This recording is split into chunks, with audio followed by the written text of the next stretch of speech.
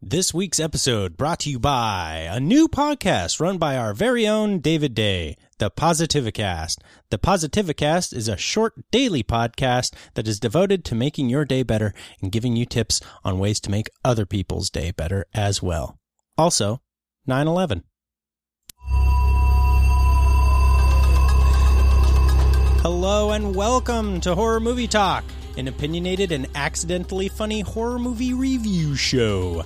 Your panel of expert hosts each week are Dr. Bryce Hansen, who holds a PhD in spookology, and Professor David Day, the foremost expert in scare no-nos. New theatrical releases always get priority, but we also review older horror movies, both good and horrible. I'm David Day. I'm Bryce Hansen. And you guys, I'm very excited today for this episode for a number of different reasons. Baby, we got a new game on the way. We got a guest who's in studio with us, the beautiful Erin Hansen. Say hello, Erin. Hello. This is Bryce's wife. You might have heard her on previous episodes. Well, one previous episode, the Hereditary episode. Erin does not watch horror movies. Right. And so it's a delight for us to see her take on the horror movies that we can get her to watch, as well as just have a female perspective. Yeah, it's just nice. It's just nice to get that rush of feminine air in here. Mm-hmm. You know, it just feels better. It feels more than feminine air. Yeah, there's a lot of ball-laden air in this room. It's very at upsetting. any given time. You walk in here and you just kind of, and so now it's a little bit sweeter. So, like I said today, I'm so excited for today's episode. But first, before I tell you why, exactly why. You guys make sure to visit our website. That's www.horrormovietalk.com. And you can head on over there to find links to our social media. Also, every single episode gets a blog write-up or a post write-up in the episodes button up top, so you can go and surf through and find all of the things that we're referencing in the episode. We include all the videos and stuff like that. Yeah, if you're wondering what movies we've reviewed, probably the easiest way to do that on our website is go to the episodes tab, and then there's a search bar on the right that you can just search for films if we've mentioned them or done a review on them. We post new episodes every single Wednesday, so make sure to subscribe and leave a rating or review on iTunes. But all you got to do is click the 5-star, 4-star, 3-star button. All of those are acceptable, depending on your level of angst. And also, like I said at the start of, or like Brennan said at the start of the hour, check out the Positivicast if you get a chance. It's just my personal podcast that aims to lighten your day, make it breezier, easier, a little bit nicer. Today we will be talking about a delightful movie called Ready or Not. We'll start out by giving a brief review and our score for the movie. We score on a scale of 1 to 10, 1 being a miserable dredge where it makes you angry that you had to sit through it, 5 being an average film that hits all the expected marks, and 10 being a movie that transcends all genre boundaries and should probably get an Oscar but won't because it's a horror movie. Later in the episode, we will give our score and get into spoilers to take a deeper dive into what we liked and hated about the film. Later in this episode, ladies and gentlemen, we will be debuting a new game. This game will help us earn our explicit rating. Yes. This new game. Our podcast is marked as explicit because I thought, like, if we curse, drop an F-bomb every once in a while, that it's not safe for kids. But apparently, that's not really the metric. Oh, really? Like, most podcasts, if it's not just completely laden with swears, it's fine if you drop, like, if you think about, like, a PG-13 movie. You get one F-bomb. You get one F-bomb. Yeah. I don't think we're, like, terrible about it. No. But every once in a while. This one will definitely earn that because the new game is called Horror or Porno. And I do have to warn our listeners, Horror porno is extremely explicit, and it will follow our spoiler section of the review. So if you don't like hearing sex take place, or if you are easily offended or triggered, for the love of God, don't stick around for horror porno. Yeah, we could do the NPR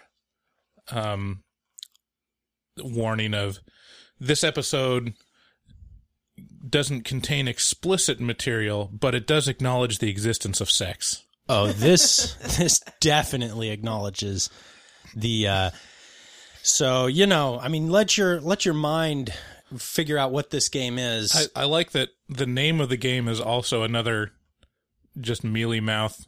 What is it? What is it about? Like like we're just bad at enunciating, I think. So no, like it's a bunch of paranormal R's. activity is like, when I listen to that episode, it just sounds like activity. It's just a bunch of R's, you know? Horror porno. It's the same reason why it's like it's cruel and unusual punishment to subject a child who has a you know, difficulty pronouncing things. Like, you don't make them say the word squirrel. You just don't do it. Right. That's cruel. So it's horror or porno. Right. Okay. Yeah. Got it. And so yeah, let's get into the review of the movie. We did see Ready or Not in theaters, and while my expectations were extremely low, I can honestly say that this is one of the best new movies I've seen all year. It's a dark comedy that has plenty of high stakes and tension, which made for a fabulous experience. And the other notable movies this year, I'd say ones that were as good or better than this one, there's only two that I can think of, and they're Midsommar and The Dead Don't Die.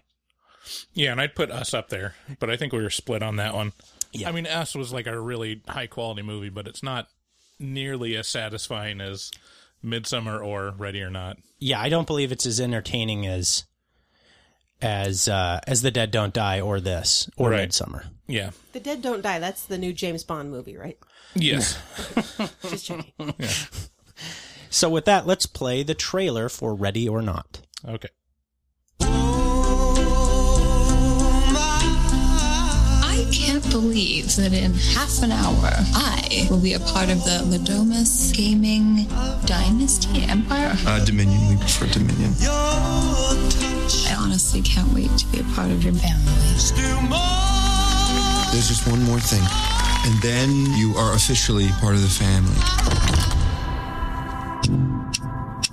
So, at midnight, you have to play a game. Why It's just something we do when someone new joins the family. a game? What game? Hide and seek? Are we really going to play that? Well, the rules are simple. You can hide anywhere. We then try to find you. So there's no way for me to win, right? And stay hidden until dawn. No, thank you. Good luck.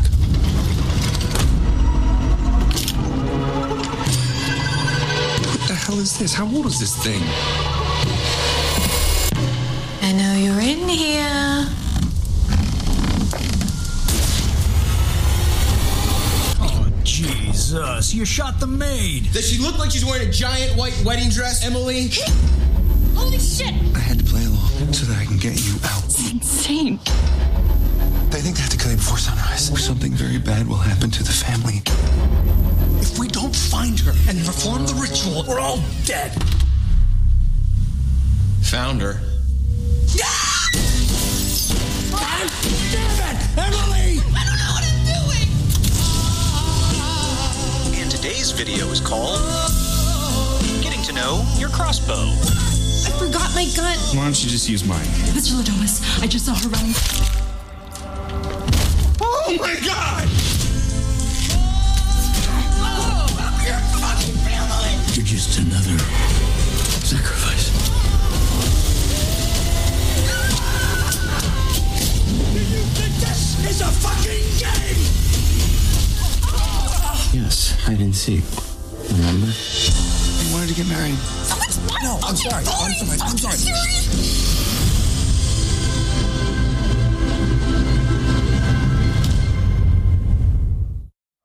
Wow. So that trailer hits me a totally different way after watching the movie. Before I watched the movie, the reason I was so nonplussed and not excited for this movie was that trailer. It just smacked of cute and like a amped up version of Clue, the movie Clue. Right. That type of snarky movie is so overdone, and it's done by people that don't know how to pull it off. Yeah. And so I'm always highly skeptical about whether a trailer that has like actual interesting parts in it, you know, right. The premise, they lay out pretty much the whole premise of the movie in that trailer. And it's like if you laid out the twist in Dale and Tucker or Cabin in the Woods, and you just put it right up front. Yeah. Then you'd be like, oh, well, I'm not going to go see that movie. Right. And they laid it all out and did the snarky bits, and I'm like, all right, well, without the context, the snarky bits aren't as funny as they are in the movie, right? You know? And so it's like, oh, it's a trailer that shows all the good parts, and they're not really that good. This is bad news. Yeah. But somehow, but Erin's picker, she knew she was on to something. She showed up with us wanting to see this movie. What was it about? Did you see the trailer for this? Oh yeah, I saw the trailer. Facebook gave me the trailer because I follow you guys on Facebook because I love my husband and I'm and like the show and the show too. And I don't know. I saw the Aaron, trailer, what is your favorite episode of Horror Movie Talk? Would you say Hereditary? Okay. Oh, that's a good one. I like that one too. You were on that one. Yeah, you were on that one. Was I? Yes. Okay. Yes, you were. What would be like your second favorite? The Dead Don't Die. Okay. Oh, that was that's kind of suspect since you just said you never heard of that movie before. But all right, moving on. Yes. No, the trailer was great. I loved. Okay, so I was a little suspect too because Samara Weaving had the kind of snarky Emma Stone delivery, but I was intrigued because I thought, well, maybe this is kind of a sarcastic movie. And then, I mean, it looked kind of interesting. And then I think one of the taglines was like, you've messed with the wrong bride or something like that. And I was like, oh, I'm sold. I'm in. This is going to be a bride kicks the in-laws ass kind of a movie. And I am here for it. Boy, was it. Man, this was a fabulous, this was just a fun time. Like I had such a great time watching this movie. And like I said before, it can be found in theaters right now. Ready or Not is the story of a beautiful young couple, Grace, played by Samara Weaving, as Aaron said. And which is like a poor man's version of Margot Robbie. That's so rude. No, she looks like Margot Robbie. She looks like, but she sounds like Emma Stone. Yeah, if you're a producer and you're like, this movie would be perfect for Margot Robbie, but we don't have the money for it, who's the next best choice? Yeah, but Margot Robbie is just a poor man's version of that other girl who looks exactly like Margot Robbie who came before her. From, moving on. So this is the story of a beautiful young couple, Grace, played by Samara Weaving, and Alex Le Damas, played by Mark O'Brien. You may remember Samara Weaving from The Babysitter, which I believe was a Netflix and movie. That was by Mick G. Yeah, and you might remember Mark O'Brien from Arrival. He played a small part in that. He has a lot of like TV credits. Yeah, he does. On their wedding day at Alex's family estate is when this movie takes place. The Le Damas family are heirs and proprietors of a Milton Bradley-esque board game company and are the kind of wealthy that begats butlers, maids, and like 20 dumbwaiters in their palatial mansion. The Le Damas family are made up of Alex's brother, Daniel, his father, Tony, mother, Becky, who's played by Andie MacDowell of Groundhog Day.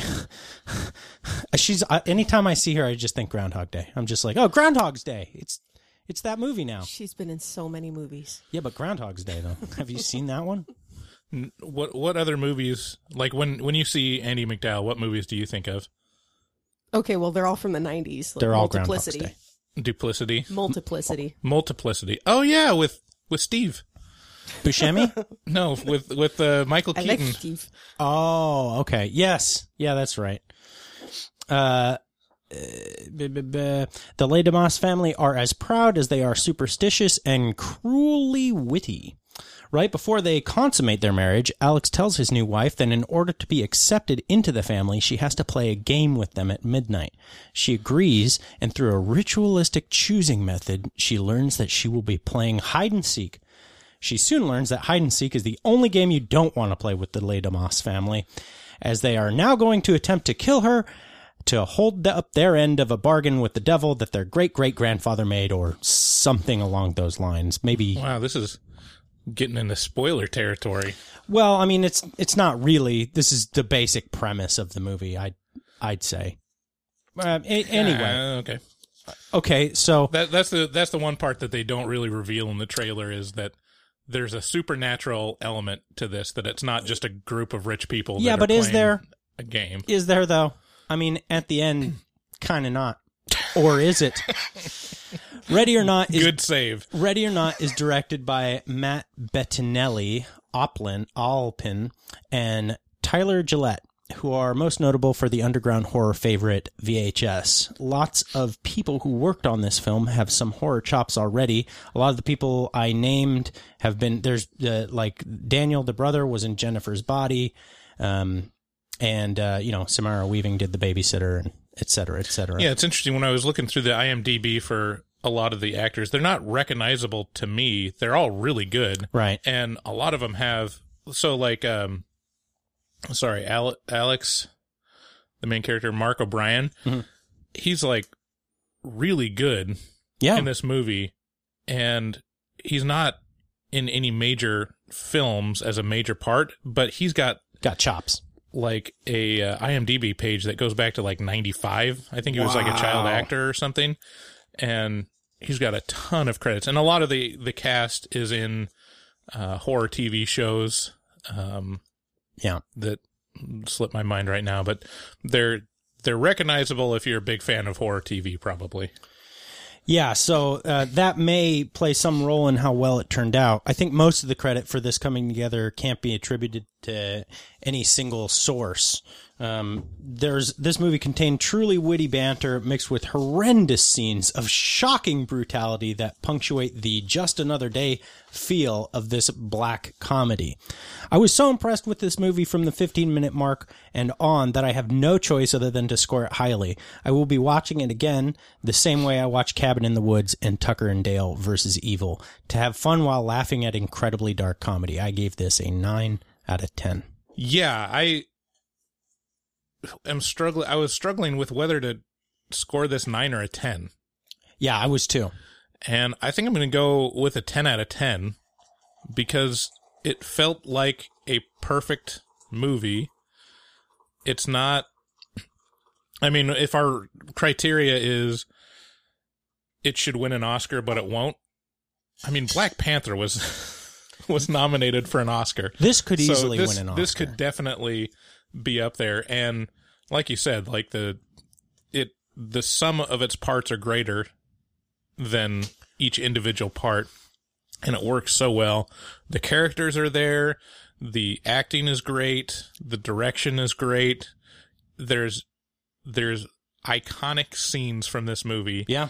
And I think if there's justice in the world, this will become a horror classic. I think also on that same note, The Dead Don't Die, if there's any justice, it's on par or better than this movie. They are very, very similar movies in their, I mean, The Dead Don't Die is a little bit more tongue in cheek. Right. And a little more art house. A little more art house, but it's got, I mean, look at the people it's got on it. Right. Ready or Not is definitely sleeper. A sleeper, but it's a general audience's. I can't think of anyone that wouldn't like this movie if you're open to seeing the horror movie. I mean, even Aaron wanted to see it, which is shocking. Yeah, what did you think, Aaron? I thought it was great. I mean, I don't handle gore very well, so I was covering my eyes a few times, but sure. I think I think 9 or 10. I'm having a hard time going back and forth between those because, I mean, I think it definitely could cross over into general audiences going to see it. Yeah. Yeah, I hope this movie gets the recognition that I think it deserves. I hope people show up for this movie. Like, it's one of the best, it's like one of, if not the best horror movie of the year. Oh, yeah. And it's one of the best movies of the year. Right. I can't think of any other outside of horror movies, any other movies that I liked more than this one. It was such a fun time. It was just a blast to go see. Yeah, so definitely, you know, I mean, yeah, I the more I think about it, the more I'm cemented at 10 out of 10 for this one. Yeah, that's totally fair. I think I look at my reasoning for the 9 instead of the 10 is I look at the elite echelon that I place 10 at, and this for me it doesn't quite get there. This sits at Cabin of the Woods and Tucker and Dale for me. This is very, very good. This is very, very funny. This is very, very unexpected. Yeah, see, I'd give those two movies a 10 too. I think I might give Cabin a 10. I think Cabin gets a 10. Yeah. But yeah, I mean, it just kind of boils down to the way it hits you, I suppose. Yeah. Before we get into spoilers, let's do the mid-roll. First of all, if you guys would like to support the show and get some access to a bunch of extra content, you can check out our Patreon. Just head on over to our website, horrormovietalk.com, and there's a link up at the top right up there, and you just click that, and then, yeah, you get access to all the afterpods where we talk about a lot of personal stuff and a lot of shop talk about the podcast and like. But only if you give us money. Yeah, but only if you give us money. You can also support the podcast by buying anything on Amazon as long as you head on over to our website and click the button at the top of the page that says buy shit on Amazon. You buy that shit and then we get some money from that shit. And you don't pay anything extra. It's pretty cool. Yeah. Also, if you're on our website on the episode post for this episode, there will be links in the post for like what I have a link on there to watch this movie when you can pre-order this movie through that link right now for $15. Mm-hmm. So, also, if you'd like to support the show, head on over to our friends of the show, Shudder.com, SHUDDER.com, and enter HMT for Horror Movie Talk at checkout, and that gets you a 30-day free trial that you can just use to watch every single thing on Shudder. And then I don't know, I'm not going to tell you what to do after that, but you know what I may be saying or may not be saying. So how much do you like horror movies? Would you like to prove it by writing content about horror movies? Yeah. Write for us. Your content could be hosted on the Horror Movie Talk blog. Yeah. We want to expand our base, our base of content, and the only way we can do that, because we don't have tons and tons of time, is to reach out to Horror Movie Talk fans and see if you guys would like to write for us. And if you would, hit us up on Facebook or send an email to info@horrormovietalk.com, and we can set you up. I check that every week. Mm-hmm. Thanks again for listening, and let's get into spoilers.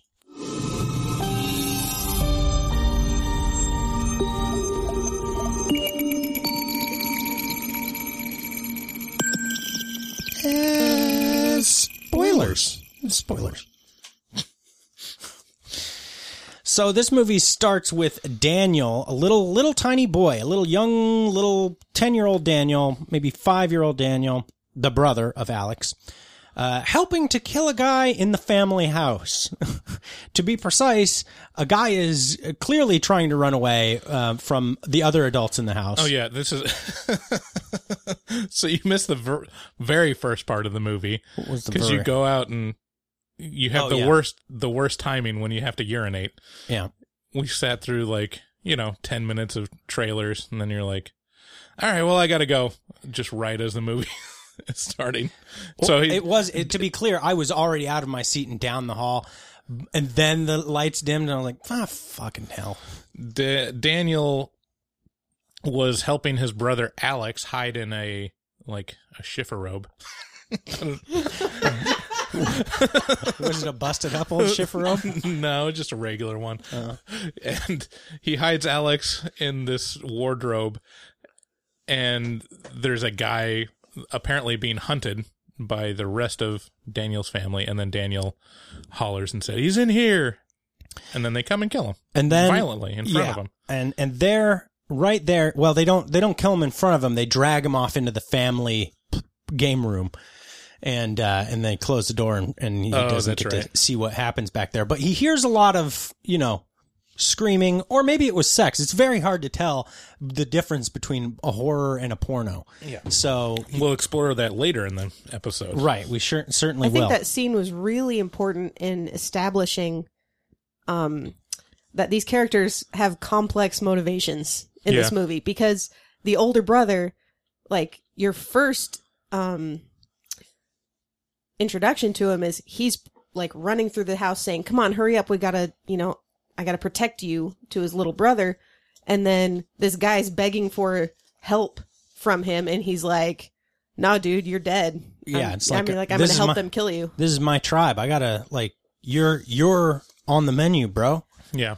Yeah. So he's not just good. He's not just saving his little brother. He is also bad at the same time because he's trying to kill this guy. Right. But he's also a little kid, and all he knows is his family, and it is established later on in the movie that Daniel feels a fair amount of guilt for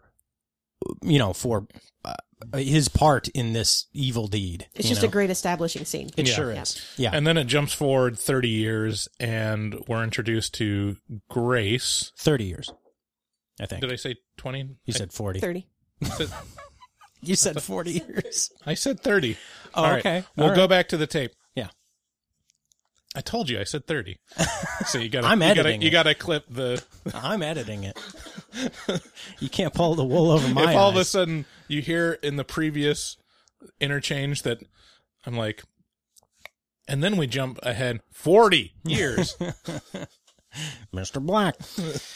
So anyways, we jump ahead 30 years and are introduced to Grace, which is the fiance of Alex, and it's right on their wedding day. They're getting married, and she's being introduced to all of Alex's family, which she has never met. Right. But knows or is aware that they're a very wealthy family where their money came from board games. You know how money does come from them big old board all games. those old board game money families. Actually, that was kind of a fun tongue-in-cheek joke. He like mentioned another family. The dad was like, "Oh, you don't want to mess with these satanic pacts."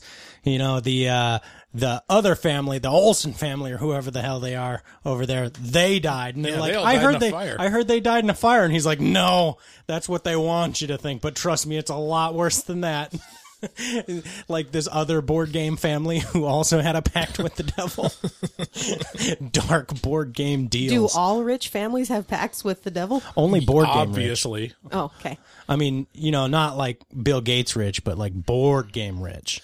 Yeah. I don't know. These guys own 7 sports teams or something. Well, now they do. But it's all those rich families. They're like, well, how did your dad make his money? And it's like, those plastic caps on the end of shoelaces. Yeah, he made those. That guy had a pact with the devil. Like, that just doesn't make any sense. Right. It's like, we made Post-it notes. That's from Romeo and Michelle. Yeah. So the family, this kind of kooky, strange family is made of a bunch of rich people stereotypes, all of whom have biting dry wit and plenty of personal foibles. There are all these different stereotype people is the overweight kind of goofy brother-in-law, the menacing aunt. She was like straight out of the Addams Family. I can't remember the name of the character. Aunt Helene. Aunt Helene. She reminded me of what's the name of the character in The Emperor's New Groove, played by Eartha Kitt? Yzma. She's basically like Yzma in this movie. Just sharp angled jawline with like a shock of white hair, and her entire character is staring menacingly at people. It's so great. Mostly at Grace. There's the coked up sister who is hilarious. A lot of comedy revolves around the coked up sister. Her unbearable rich kids that no, they're not really unbearable until later in the movie when you get to meet one of them. There's the man in charge father, the woman in charge of the man in charge mother, the unenthusiastic but well-meaning brother, and the come from the streets sister-in-law who will do anything to stay in this family because she knows what it's like to be Poe and she don't like it. This was really good casting. The Daniel and Alex really looked like brothers. They did. Like it was. You definitely had to look at which one had the beard. Yeah. To be like, okay, that's Daniel. Yeah, he was a little. He had darker hair and was a little bit. He let his beard grow out a little bit. Another poor man's casting. The father in this is like the poor man's Bradley Whitford. He's been in everything. He's been in a lot of stuff, but he's definitely in this role. This role in this movie, you could have definitely swapped out him for Bradley Whitford. Yeah, Henry. From Cabin in the Woods. Oh yeah, yeah. Get Out. He was played by Henry Czerny. So you may not recognize the name, but you definitely know him from movies. He's the guy from Mission Impossible. Yeah, the first one.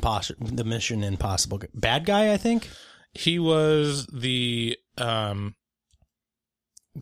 what do they call the Mission Impossible? The MI.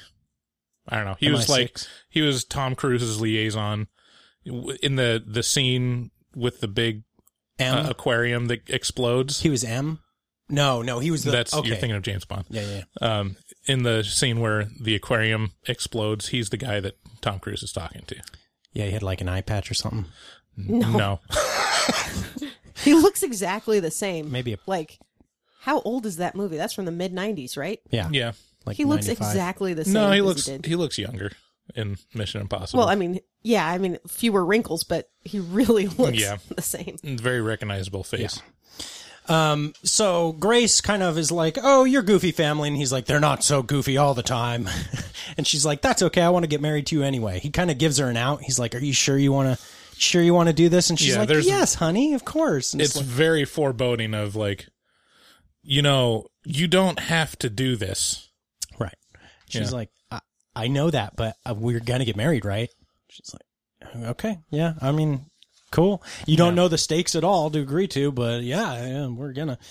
So they get hitched, and then they re-enter their honeymoon suite, and you know what happens in the honeymoon suite. You guys know, right? What? Right after you get married, you grab boobs. Yeah, you're like, I'm looking at you in the and then they look over, and the spooky staring aunt is standing there in the room with them, and she says, "You're gonna have to hide better than that." You're gonna have to hide better than that, and he's like, "We're not fucking hiding, obviously." Which was the first moment in this movie where I started to believe, hey, this is funny and good. Hey, this is funny and good. Right. Yeah, the aunt character really sells the tone of this movie early on. Yeah, she goes full like gypsy from Drag Me to Hell in this. Like she's so committed. Wow, really hot. So committed to her role on this one, and it works really, really well. At that point, Alex explains, so they do not consummate the marriage. That's a little important. And Alex explains to Grace that they play a game at midnight. I mean, this is pretty much the worst thing that he could do to her, is have the wedding, not have sex with her, then also make her stay up past midnight. Like, how exhausted would you be on your wedding day? Like, how much did you want to go to sleep after our wedding? Well, yeah, I was pretty tired, but I mean, in the movie, it's like hours later. All the parties left, the guests are gone, so it's pretty close to midnight already. It's winding down. Yeah, sure. I mean, they're not like sitting around waiting. The family's like, come on, let's go. We got to do this game. It's almost midnight. Right. So Alex reveals that his family has a tradition where anyone new in the family that gets married into the family has to play a game. And there's no telling what the game could be. Could be chess or checkers or backgammon. But you can definitely tell there's some kind of menacing undertone there. And also since you saw the opening of the movie and they killed someone. He does mention to her, he says, you don't have to win, you just have to play. That's all it is. We're just going to play a game. Yeah. So the father tells the story of the Les Domas family fortune and explain the origin of this small box, which is, definitely a horror trope. The small box full of evil. Yeah, little Pandora's box. Okay, I thought the box was super cool, and this is why. Because the sound design made it sound like, oh, it's a machine. It's doing this machine thing. But when they explain what it is, and then they don't explain how it's even possible that you put in a blank card and something comes out. Uh-huh. Like, you hear the machine clicking and everything, but there's definitely something extra. Like, there's something supernatural about it because there's no, like, printing. There's no, these are all the different options. Like, in the box, it's literally just a tiny box. They put a card in, comes out with the answer. Like, there's something more than just the machine clicking and everything. Yeah. And it's explained through a couple side conversations that there's only a chance that the game might be deadly. Right. Like, out of all the options, you could play Yahtzee, you could play checkers or chess. Old Maid. Or, being hunted to the death. Right, but Old Maid too. Right. So And Grace's game, she's like, all right, fine, whatever, I'll do your stupid tradition, I'll play your game, and I'm going to win, ha ha ha. Yeah, and it feels like a very, old rich family weird tradition. Yeah. Yeah. Like something like, what's that secret society that, the Bushes were part of? Oh, yeah. The Illuminati. No. The lizard like people? The Harvard one? Yeah, that one. The skulls? Isn't that like a movie? Yeah, the skulls? The lizard people. It's National Lampoon. Someone into conspiracy theories tell us what that secret society was. Okay, so we have Skull and Bones Club. That's what it was. The reverse vampires in association with the mole people. I would like to take a minute to point out that the family name that she's marrying into is Les Domas, which, if for those of you who know French, of course, that means the dumbasses. Actually, I believe it's Le Domas. André Toulon. Note the pronunciation. A little bit of puppet master there for you. That's some Barbara Crampton for you to cram into your ears. Your ton. Yeah. Patun. Yeah. So they sit down, explain the family history. They put in the card and it pops out the answer, hide and seek. You're going to have to play some hide and seek. And she's like, really? That seems fun and funky. And everyone else is like, shit. And you'd think that, except Aunt Helene. Yeah. She's like, oh, yeah. Aunt Helene's like, oh, we're going to have to cut her, a bitch. Her axe in the corner. You'd think if you were Grace that you'd kind of pick up on everyone's really silent and scared and being weird about hide and seek. Yeah, but she doesn't have a lot of experience with rich people. And not only that, that's true. She's a little liquored up. It might have been that she thought that they were just worried about her going around their house and stealing stuff. It could be that. And she came from foster family. Like, she was a foster kid. Yeah. And that's the other part that's really set up well is she explains to Andie MacDowell's character, not Andie MacDowell. Is it Andie MacDowell? Okay. Mm-hmm. I thought that was Roddy McDowell for a second. But Andie MacDowell, that she grew up in a bunch of foster families, and it's really, really, really important to her to feel like she's part of a permanent family. And it's one of the reasons why she kind of pushed Alex to propose to her, because she needed that connection. So she's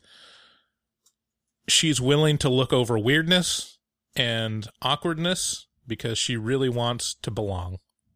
Well, and she probably doesn't know many other super wealthy families, and she thinks, well, they're all probably a little quirky and weird and a little messed up and rich people, you know? Yeah. Right. So she gets into it. She starts walking off with not really a lot of urgency. Right. She's having fun. You know, in her mind, she's just playing a game. She's a little buzzed. She's clearly stumbling a little bit here and there. And they're playing a song that to her seems, they're playing I've included a link to the song in the post. We can't play it because it'll probably get flagged. But it is a goofy song from like the 40s or 50s on a record that runs for about 100 seconds.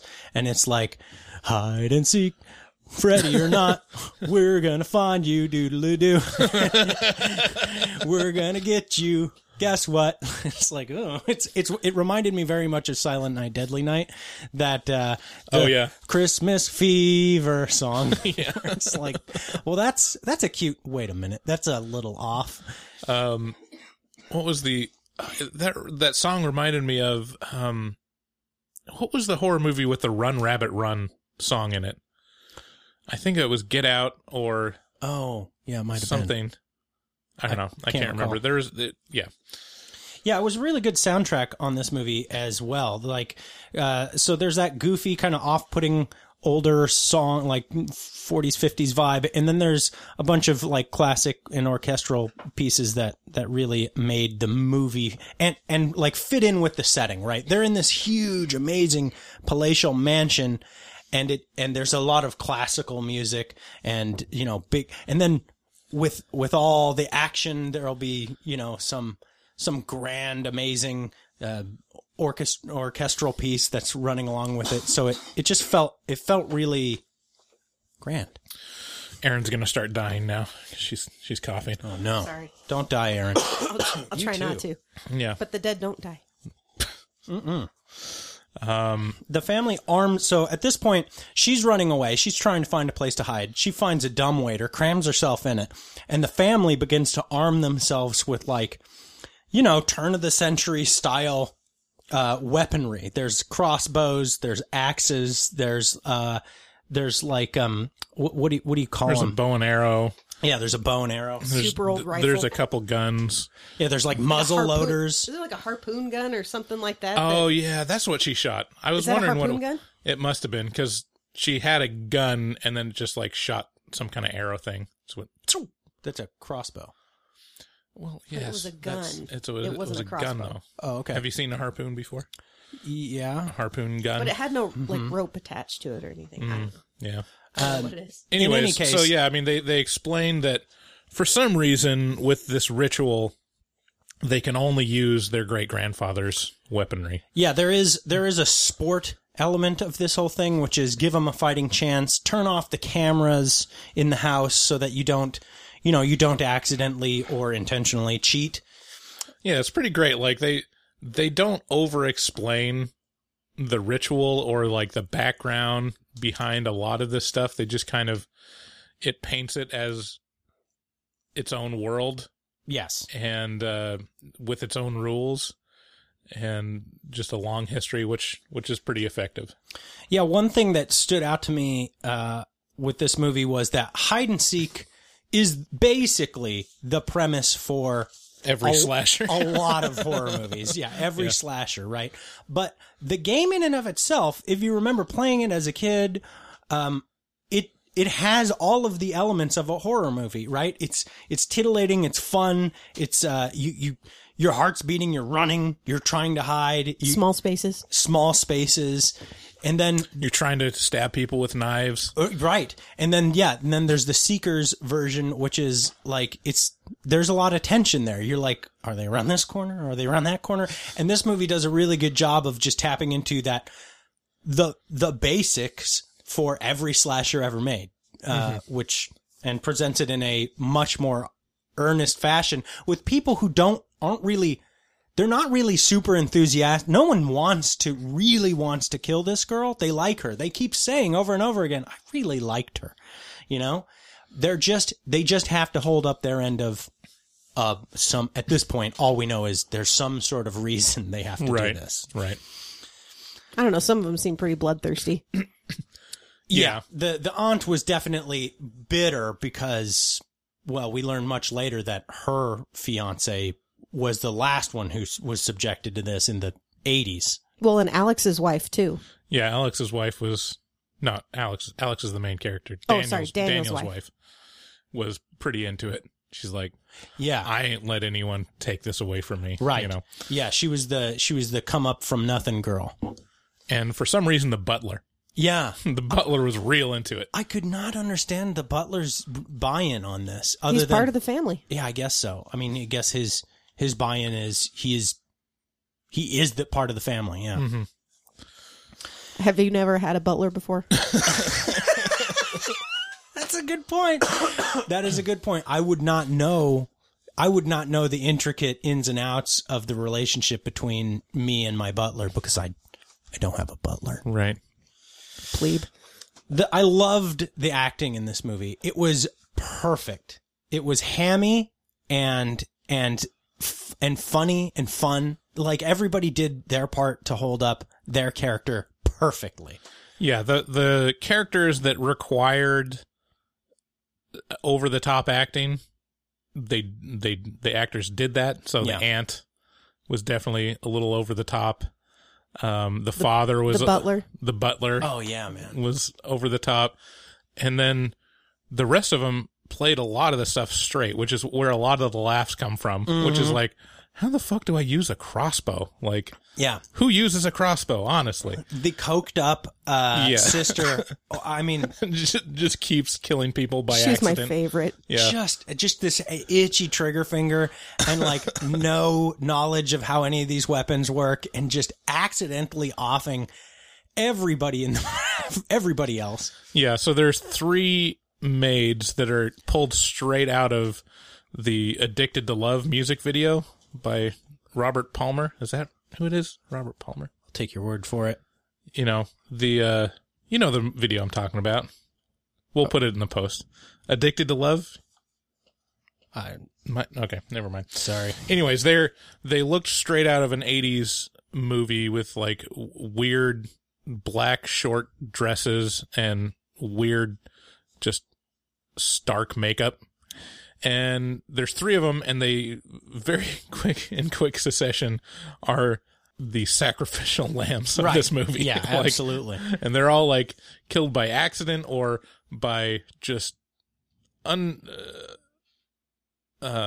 inconvenient circumstances. Yeah. Yeah. You know, Samara Weaving also Weaving? I think. Yeah. She has a set of lungs on her. Holy cow. Holy moly. She's maybe the best screamer in all of horror ever. Yeah, I think like when people talk about scream queens, I'm like, who cares? I like, get it. I get it now. Because Yeah. that scream was like, that is effective. Visceral. Like she was so good at having like it was like almost a yodel. Yeah, it was like the you know how your diaphragm gets trembly when you're terrified? Like you could hear that tremble in her screams. Like, should I try to imitate it? No, please no. I really don't want to edit. Because you don't want to edit. I'll fully cut it out. It sounded like vocal damage to me. Yeah. Like is what it sounded like.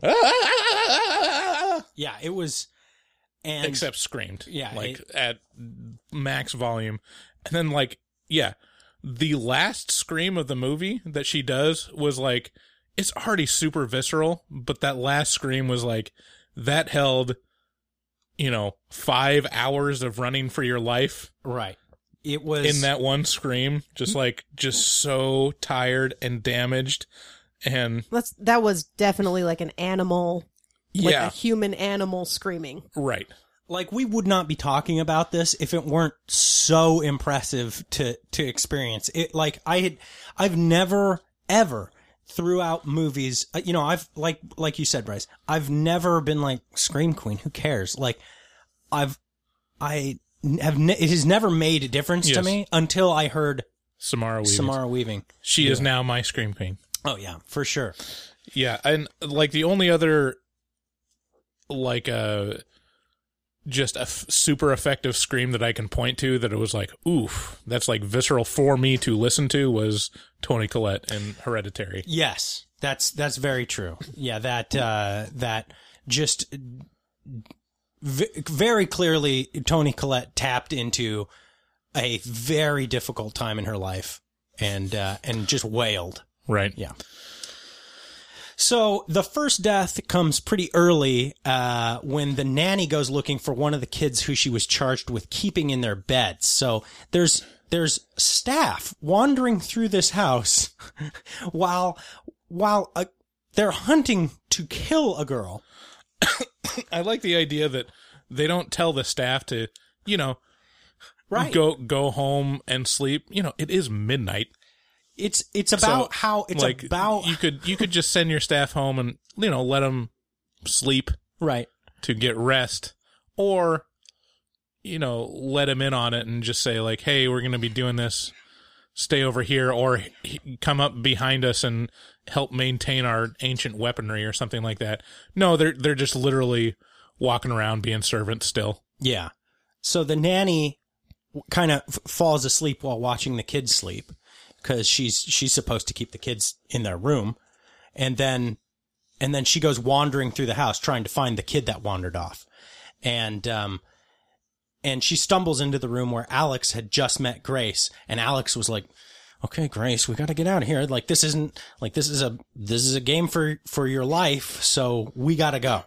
And they remain hidden while the nanny is, looking through this room for the child that's under her charge.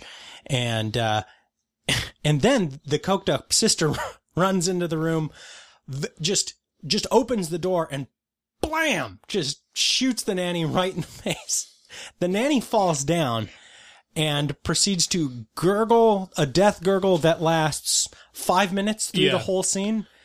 One of the things that this movie has going for it is the gurgles. It's a movie full of people dying slowly. What did you think about that, Aaron?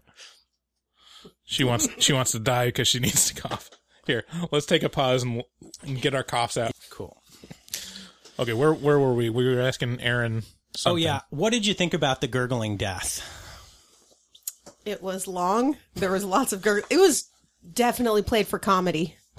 And so did it, as someone who I'm going to assume finds those sorts of scenes pretty uncomfortable, like when you have a person bleeding from the head and there's a lot of very gurgly, bubbly sounds coming from them, that's probably pretty uncomfortable. Well, yeah, it definitely makes my stomach turn a little bit. I cover my eyes sometimes, but at the same time, like it. Yeah, Bryce is like, oh, finally, we're getting into the pithy stuff. I think context matters, though. Yeah, I think I realize how jaded I am when we'll get up to the nail scene, but I could see it coming from pretty far away, and then it happened, and everyone else in the theater was like, "Ooh!" and I was just like, "Yay!" Yeah, I literally said, "Yay!" Sorry for that. You're gonna have to. Here, let me do a good take where I'm not blowing out. I was like, yay! Yeah, you were having a pretty good time on that. I was like, oh God, like, oh, it's one of those ones. It definitely, it earns its R in this movie. This is lots of stuff that you wouldn't see in PG-13 movies. The PG-13 horror movie would have all the sound effects, but it wouldn't show it, and this shows some stuff. Yeah, well, and there's a lot of F-bombs, because I think what Samara Weaving's character, what's her name? Grace. What Grace does really well is she is the voice of the audience. Right. Like when something weird happens, she's like, what? Like, and it happens probably once every 2 or 3 minutes. Someone says, like, what the fuck? Like, yeah, there's some kind of surprise expressed vocally that, I mean, it's pretty constant, and it would be annoying, I think, if it was done any differently than it was. But it never really took me out of the action, but it was definitely expressing what the audience is feeling. Yeah. So at this point, Grace realizes how much in trouble she is and the stakes of this hide and seek game. And she begins the transition into like an iconic horror badass. Yeah. And so she starts ripping off her dress. Alex had brought her some tennis shoes, and there's a couple great like iconic shots, or what would you call them? Tableaus. Yeah. Of her just looking like an absolute badass. Can I talk about the wedding dress for a second? Please. That looks like the most uncomfortable wedding dress in the world. Have you ever worn a wedding dress? I've worn like 5. There are no comfortable wedding dresses. It's not about comfort. Tell me about it. So like, I don't get about pushing them babies up. I don't get the type of dress that like cuts your boobs in half with how tight it is. There's like that is a strange lane, right? The boob that's in the dress, and then like the over boob that's like squoze out you the like top. It. No. I don't. No, dudes, that is. I would rather it like encompass the full cup. Right. Let's lift and push together. It's literally like pushing it against the skin. It's like a. Yes, the thing. It's like a strangulation. It's like a strangulation scenario. Which was her dress. You know, in Shakespeare in Love, with Gwyneth Paltrow, when she wraps her boobs up, so she can be a male actor in Shakespeare plays. It's like if you took that wrap, but only did it halfway, the bottom half, and so Gwyneth Paltrow's not super substantial boobs were just like flowing over the top. That's what this wedding dress was doing. Yeah. Okay, so that is a style for other women. That is not for dudes. Yeah, in my opinion. Okay. Well, I would know. I would know whether I like it or not, Aaron. Yeah. Come on. I mean, the good thing is that it is very form fitting, and so right. She still looks good, but specifically the boobs. But why are you doing this to your puppies? Yeah. Okay. Proceed, Aaron. Yeah. What are you going to say? Thank you for allowing me to speak on this topic. We're mansplaining the wedding dress right now, so you make your own horror movie podcast, and then you can talk about boobs all you want. So I don't exactly know the history of bras or corsets or anything like that, so I'm not an expert on it. All I know is... Then why are you talking? She has a pair. Come on. Oh, you guys are experts. That's right. I have a really good set of tits. So when it comes to wedding dresses, it's all about, what the bride wants to look like. Mm-hmm. And that could be like this picture perfect bride, or it could be someone who's just totally into comfort. But Samara Weaving's wedding dress is,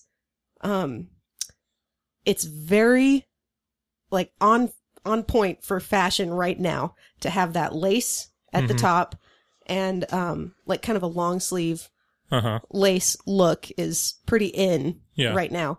But the whole smashing the boob thing, I'm very interested. Let me posit that she probably doesn't have a big rack, so this is the reason for it. Are you rack shaming to her? make it look bigger than it is?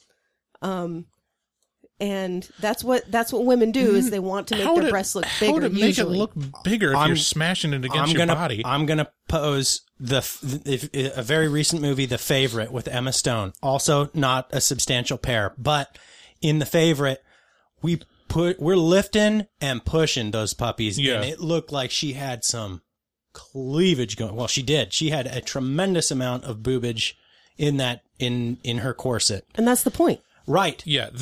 She did not strangle 50% of her boobs. Oh, they were strangled. They're just made to look like they're not being strangled. Right. Well, yes, that's exactly the point. There's a difference between like putting a belt around your boobs, right, and like pushing them up through like a tube. Strangling them from the bottom. You got to strangle from the bottom up, not at the 50% line.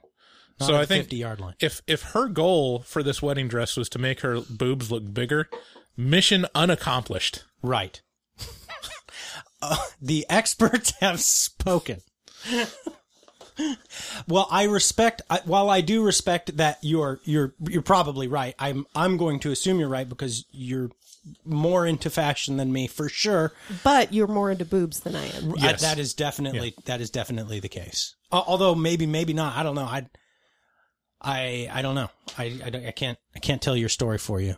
I mean, you may be a woman, but we are two white males, and so I think we're better at explaining these things. Oh, okay. Okay. So at this point, the action really starts to get moving because Grace realizes that her life is on the line, and she realizes that she can't really, she doesn't stand a very good chance against a whole family of people who are coming at her. Okay, hold up. We need to back up just a titch because... A tits? Because a tit. The scene where she rips her wedding dress so she can run better, the scene where Alex explains what's going on, that this is a family tradition. Yeah. She is completely in shock. I think she has a realistic reaction to it, the same way the audience does. And Alex is like, well, you told me we had to get married.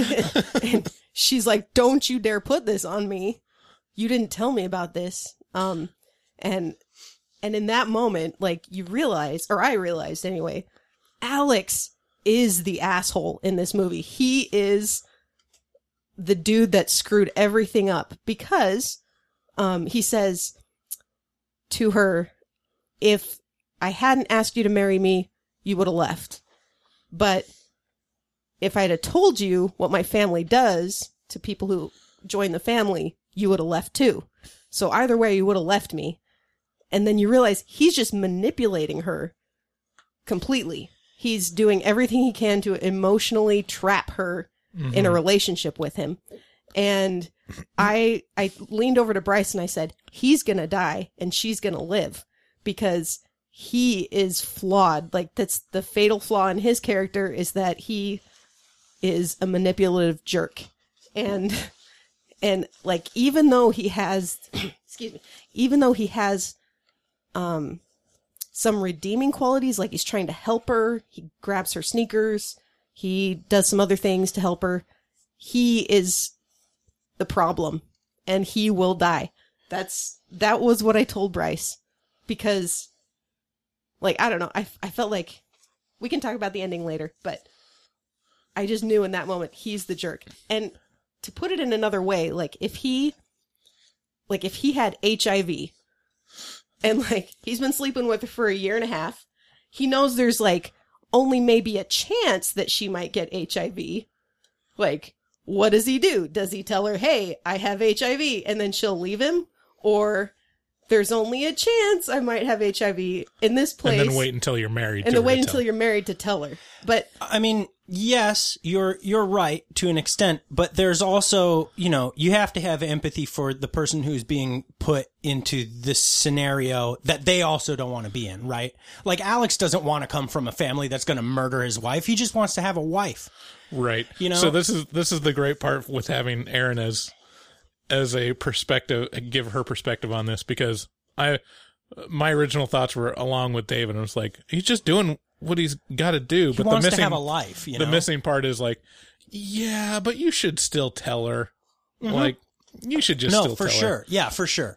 Is he flawed? Yes. Yeah, he's definitely more self-interested than he's allowed himself to accept. Right. And that I think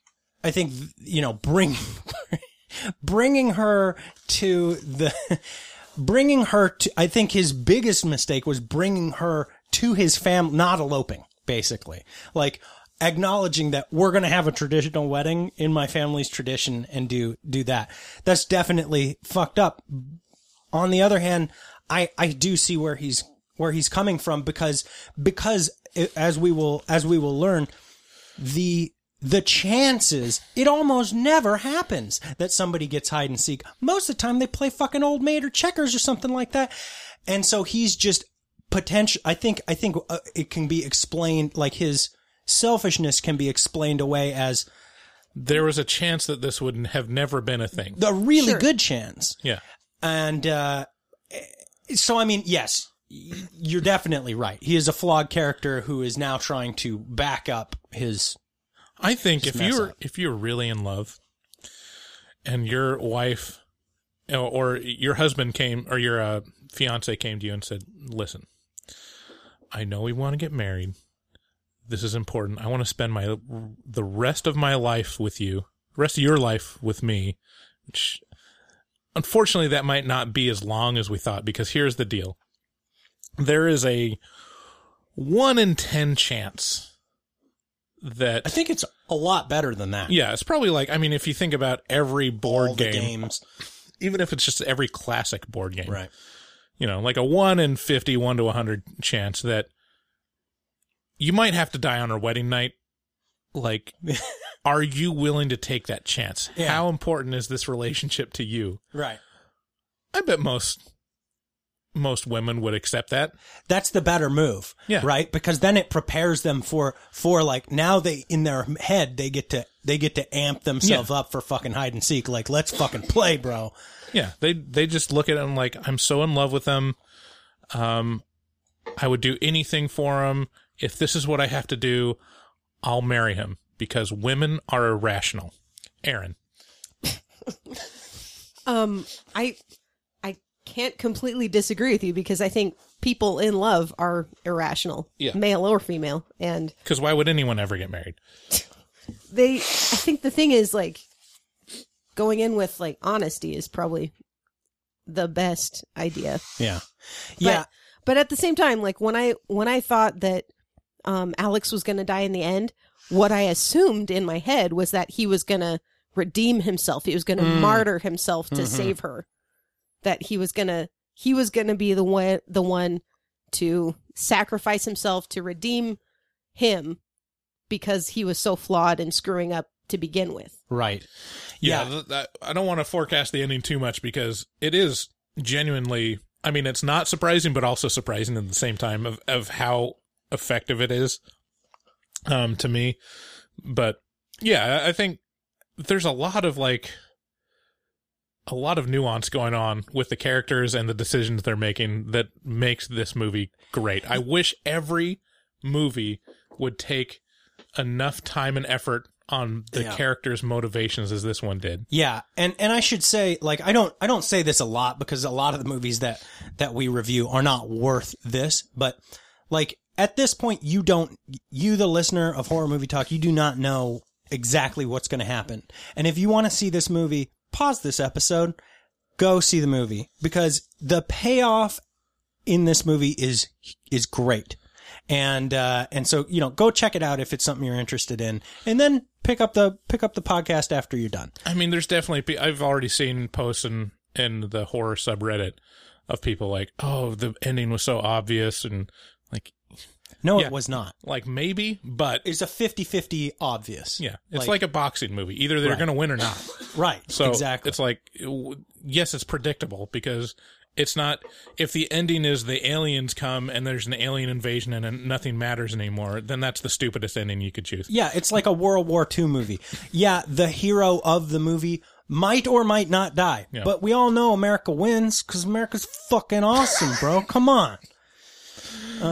So yeah, we learn that the family, the stakes of the family, sorry, rewinding a little bit, when they're picking out the card, when they see the hide and seek card, everyone is really somber. Yeah. It's like oh, God damn it. That's another tip of the hat to like their motivations, that none of them want to really kill this woman. So I mean, some of them are more into it than others, but... And during the whole hunt, you can see that. They're like, you know, they'll see her and they'll be like, I don't want to be the one to pull the trigger here. They're also kind of the victims to this circumstance. Right. And it's not revealed until later, or, you know, if you listen to the intro to this podcast, that it's all part of a supernatural sacrifice that is a deal with the devil that this family has to maintain through generations, or else Or else what? Right, or else what? And that's the real thing and the thing that this movie does well is it plays with that concept because nobody knows if it's true. Right. You know, everybody's like, a fucking pact with the devil? How likely could that be? But on the other hand, if it is a deal with the devil, I don't want to be part of the one brother-in-law even Googles, are deals with the devil a thing? Like this, it's sorry. Very good. So basically the rules are if the family doesn't kill Grace by dawn, supposedly the entire family will die. So that's the stakes. Either Grace dies or this entire family dies. Right. Yeah, and put in that situation, I mean, I think most people would probably like be willing to sacrifice one. It's the trolley question, you know, which trolley railroad do you go down? Do you go down the one with 10 workers or one? And you have no choice. Other than that. Yeah. And so the ultimate premise is that the grandfather made a pact with, or the great grandfather made a pact with either a buddy who was close with Satan or Satan. It was basically like a, what did he call it? Like a traitor or something, but yeah, a merchant seaman. Well, the grandfather was a merchant seaman, and then his friend that he met was, I didn't write it down, but Mr. LaBelle. Mr. LaBelle was like an exotic items trader or something like that. The subtext of it, and pretty obviously, is Mr. LaBelle is actually the devil. So it's kind of like a Mephisto character. Well, it's like Baal from the Old Testament, right? Oh yeah. Hey, there you go. Yeah, Baal is a name for the devil. So Mr. LaBelle. But yeah, in the original story of Faust, the devil is just kind of a guy that shows up. Yeah, that's what showed up to the great grandfather. Right. A guy who made a deal with him for unimaginable riches for his family. Right. So yeah, throughout the movie, this whole setup puts Daniel in a very interesting place, and through most of the movie, it's very plain that he is trying to save Grace. Right. Like he's fighting, and he does love her. He does very love much. her. Yeah, he's her brother-in-law, and he does not want her to die, but also there's a little bit of an inkling of like, also, I don't really want to die, so like there's a fight going on within him internally. And at some point, he says one of my favorite lines in the movie. He says, "The rich really are different," which really paints like this. It's an interesting like nod to kind of what's going on in America right now, which is it's not too over the top. It's not completely an allegory about rich versus poor. Right. There was a movie that just recently got pulled from being distributed. I think we even had it like on the schedule, called The Hunt, which is very much like rich left-wing people versus rural Republicans, like very much like people wearing Trump hats and stuff. And it was like a hunt down Republicans, Wow. And they pulled it after some of the, recent gun violence tragedies. Well, now the terrorists have just won. And of course, like the filmmakers are like, well, that's not really, we're trying to tell both sides of the story kind of thing, which I'm really interested in watching it. But that's very much the case of we are trying to make an allegory or like a very obvious statement about the politics.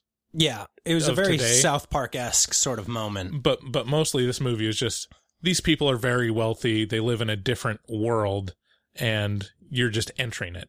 It's not necessarily playing a judgment on they're this way because they're rich, but there's definitely an element of we're rich and we want to maintain it, and we will do evil things to maintain it. See, it's interesting that you think you got that, because I kind of got the same thing. Like, it's not like an anti-rich people in general movie, but I read a review that was like, this is the stick it to the 1% type movie. And I was like, where did you get that? Like, yeah, that's people just clickbait. Just wanting to push an agenda, right? Just being like, oh, here's a foothold. Like, yeah, like Get Out was a much stronger allegory, and it wasn't even even that movie wasn't like super over the top of like white people versus black people. It was like, well, they just don't care.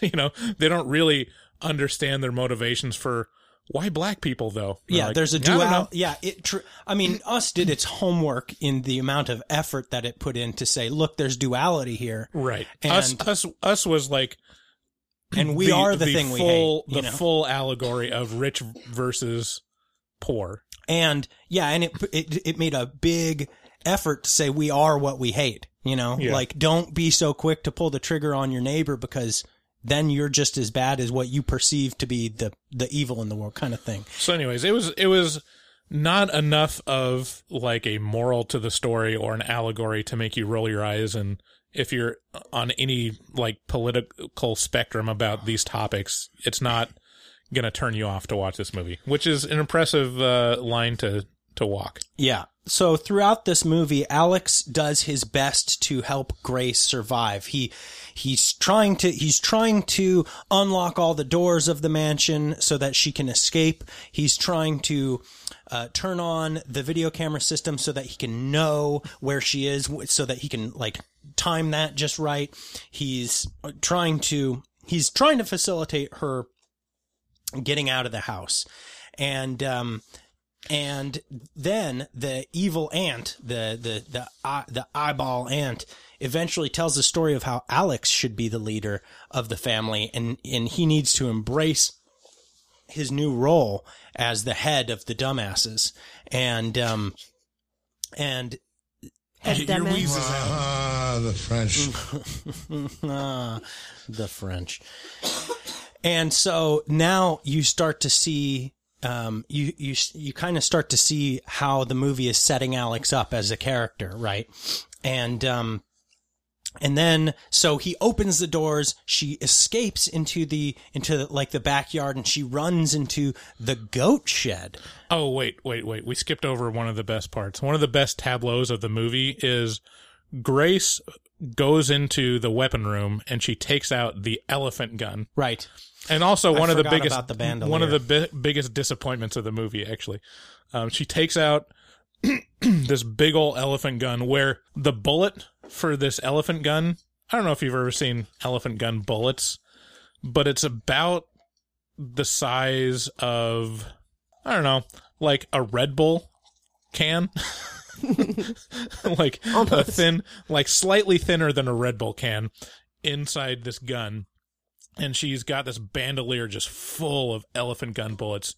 And it shows her like looking in the mirror, and she's holding this giant gun with a bandolier with giant bullets. She's got a blood-stained, like ripped up wedding dress and sneakers and all-stars and like disheveled, makeup and hair. And she looks at herself in the mirror and she's like, Jesus.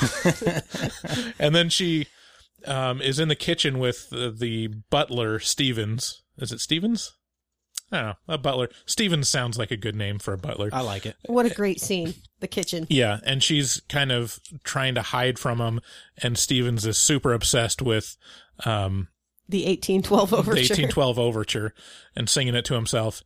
And then she points the gun at him and is going to... I'm just like waiting for the biggest bullet in the world to tear through this butler and just leave a crater that you could see through. Yeah. And just clicks, and he's like, yeah, those are just decorational. Like, yeah, we wouldn't put up a fucking elephant gun for you. What are you, nuts? And then like starts beating her up.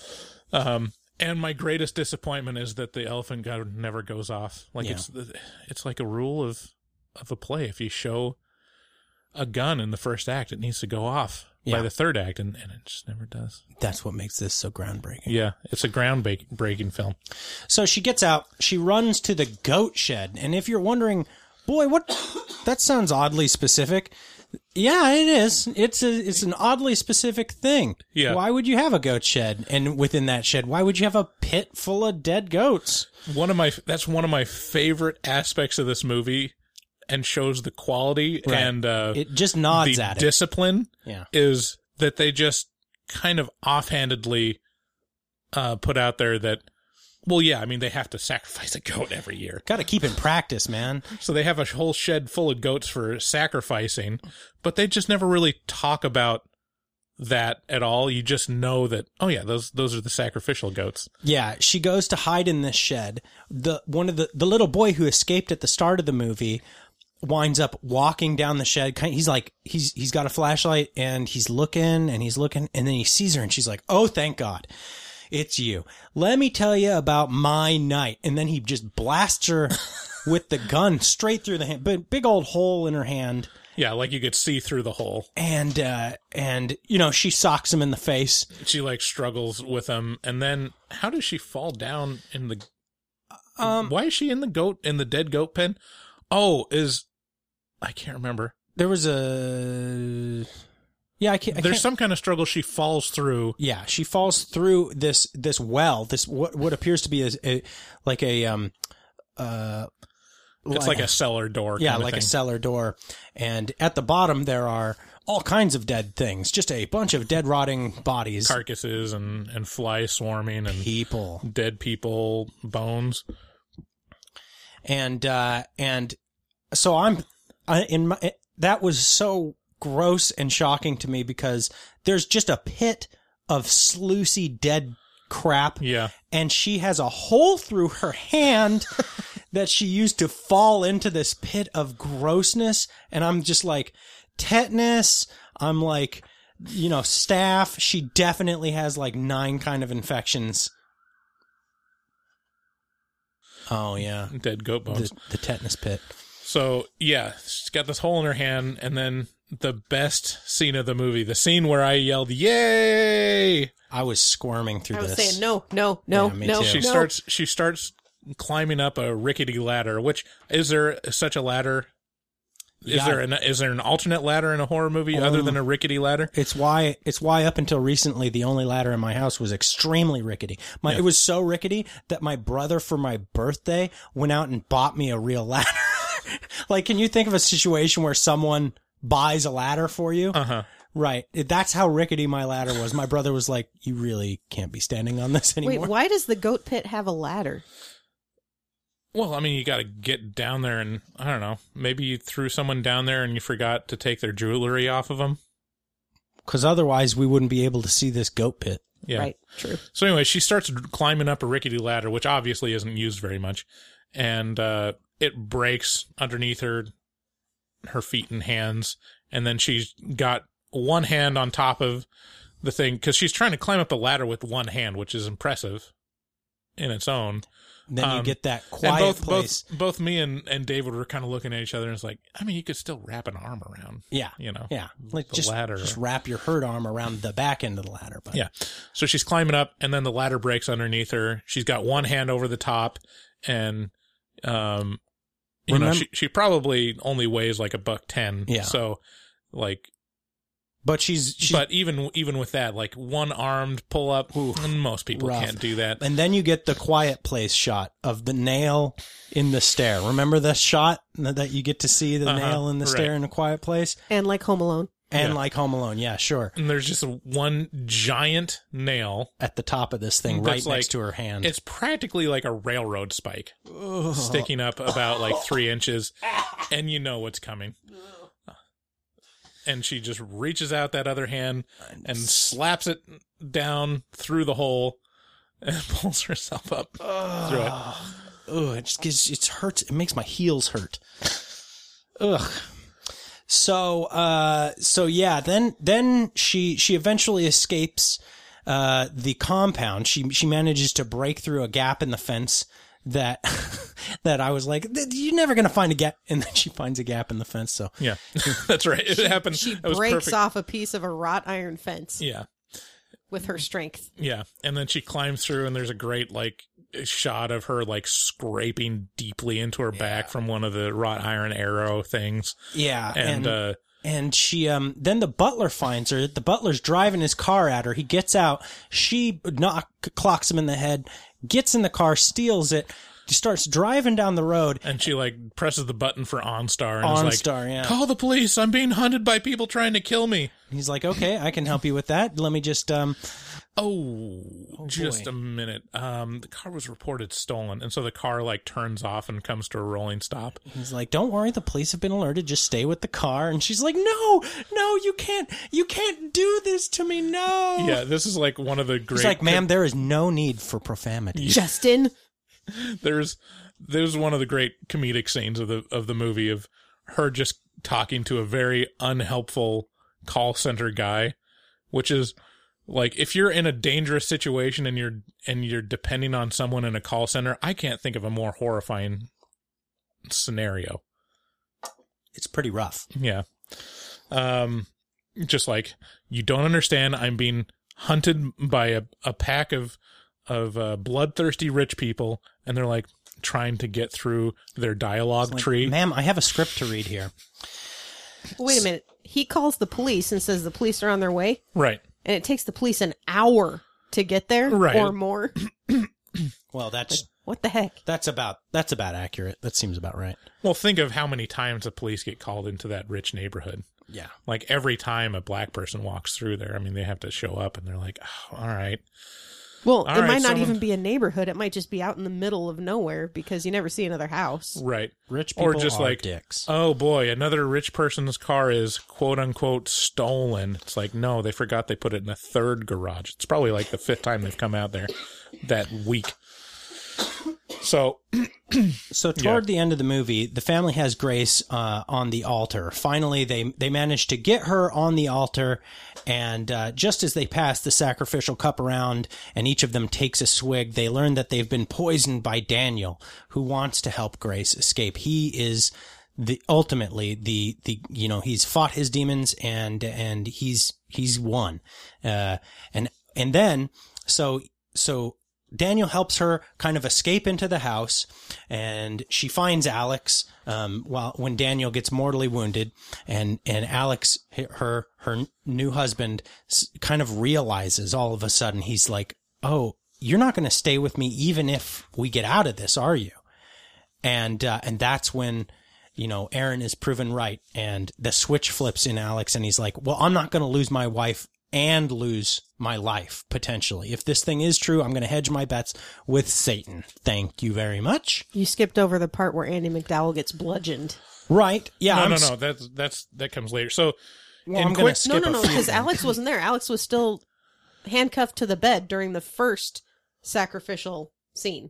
Sure. Yeah. Yeah. I'm kind of breezing over a few things here. There's a lot of horrendous violence. Well, there's two deaths that are very important for the ending of the film. So Grace kind of escapes, but then she's in danger again. So the first death is Daniel. Daniel's probably the most sympathetic character we have in this movie, and it's still super conflicted. Yeah. Daniel is shot.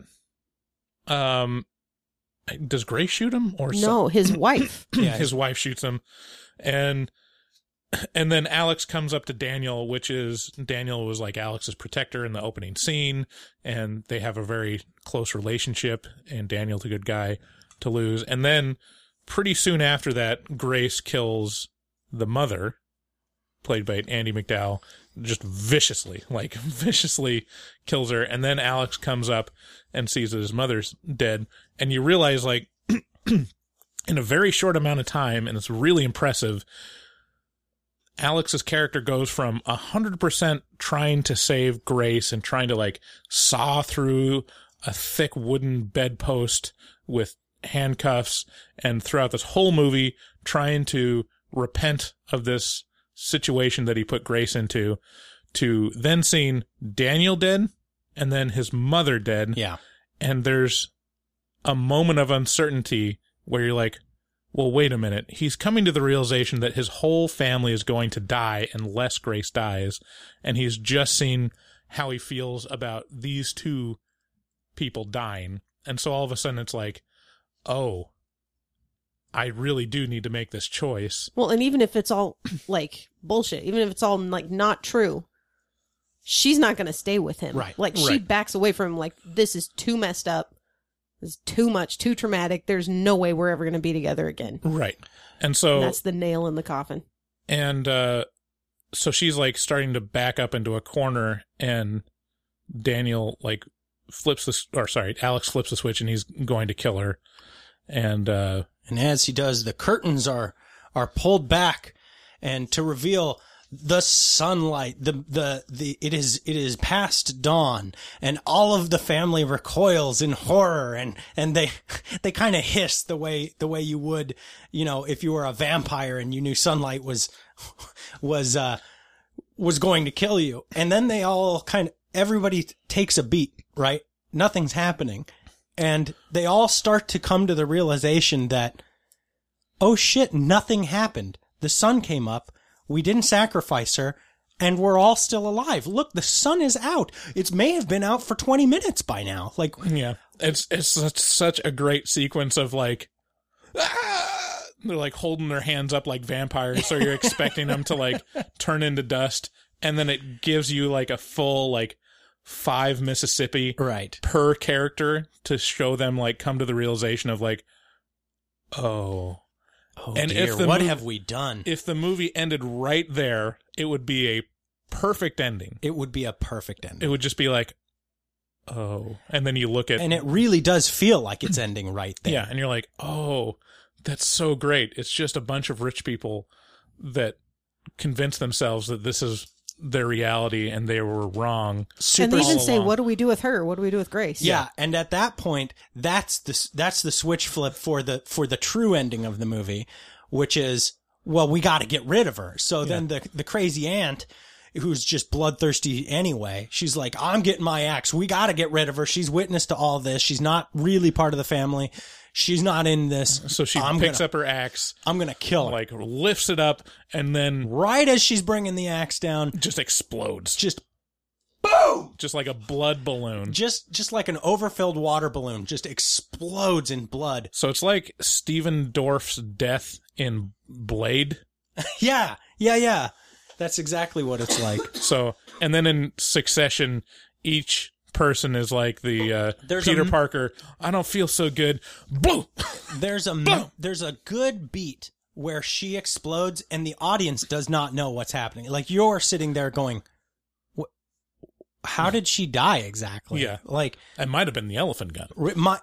You're waiting to see what the thing was. Like, what if that was the true ending? If like one of the maids like actually survived and she found the real elephant gun bullets and just started blasting away the family and they exploded like a blood balloon. It would have worked. That might have been Bryce's ending. That might have been. But anyways, yeah, so the family actually does all explode. So they all die because they weren't able to accomplish their goal of killing Grace. The other perfect ending.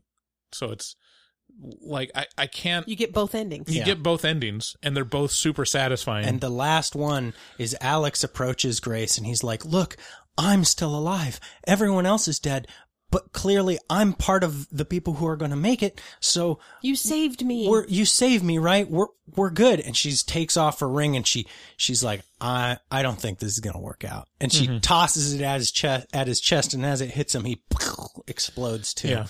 And I think the not consummating the marriage is a reasonable enough premise for me to believe that's why she doesn't also die, because she's quote unquote married him. And then the other thing that we didn't really set up is that apparently Alex was the chosen one to the aunt because he was the one that actually saw Mr. Monsieur Lebel. And André Toulon. Note the pronunciation. So he's like going to be the chosen one. So at this final scene, and the house is like on fire because Grace had set a curtain on fire or something like that. She looks at this chair and sees this weird ghostly outline of someone sitting in Mr. Lebel's chair, and she's just like, Jesus Christ. What the fuck? Yeah. And it's just so simple of like, oh yeah, there really is the devil sitting there watching the whole proceedings. So as Grace exits the building onto the back lawn where she was just married like 9 hours before, she's soaked from head to toe in blood from all these people exploding around her. The house is going up in flames. And then the police show up behind her. And then the police show up and she's smoking a cigarette, just sitting there, just red from head to toe in her wedding dress with Converse on. And she takes a drag on the cigarette, and one of the first responders is like, Jesus Christ, what happened to you? And she's like, in-laws. It's a great ending. Great ending. So there's two last things before we move on two notes that we skipped over that I wanted to bring up. Number one, there's this one of the greatest lines in the movie that Alex says to explain his motivations is, you'll do pretty much anything if your family says it's okay. Yeah. Which is a really good concept to build a movie around. It's the through line for the movie, yeah. And then the other one, this is more of a throwaway thing, but I just had to say it. So when it's announced that they're playing hide and seek and they start the game and Grace is just kind of lazily walking down the corridor, like, I think I'd be much more excited about playing hide and seek in a giant mansion. Me too. Like, yeah, I'd have a lot of fun with that. I'd be like, wee, and running down and finding a dumbwaiter. Ooh. Yeah, it's two different ways to play it. It could have been she was really into it, until she realizes what's going on, or she was like, all right, I got to do this shit, which is the route that they took. Yeah, because it was pretty established pretty early on that, like, you're not going to win. I mean, the only way to win is to wait until dawn. Yeah, you can't. And to be found. Who would want to do that? Like, I kind of want to get back to my husband and have sex with him. Yeah. So, anyways, I just had to bring that up. Final recommendations. Aaron, who do you think would like this movie?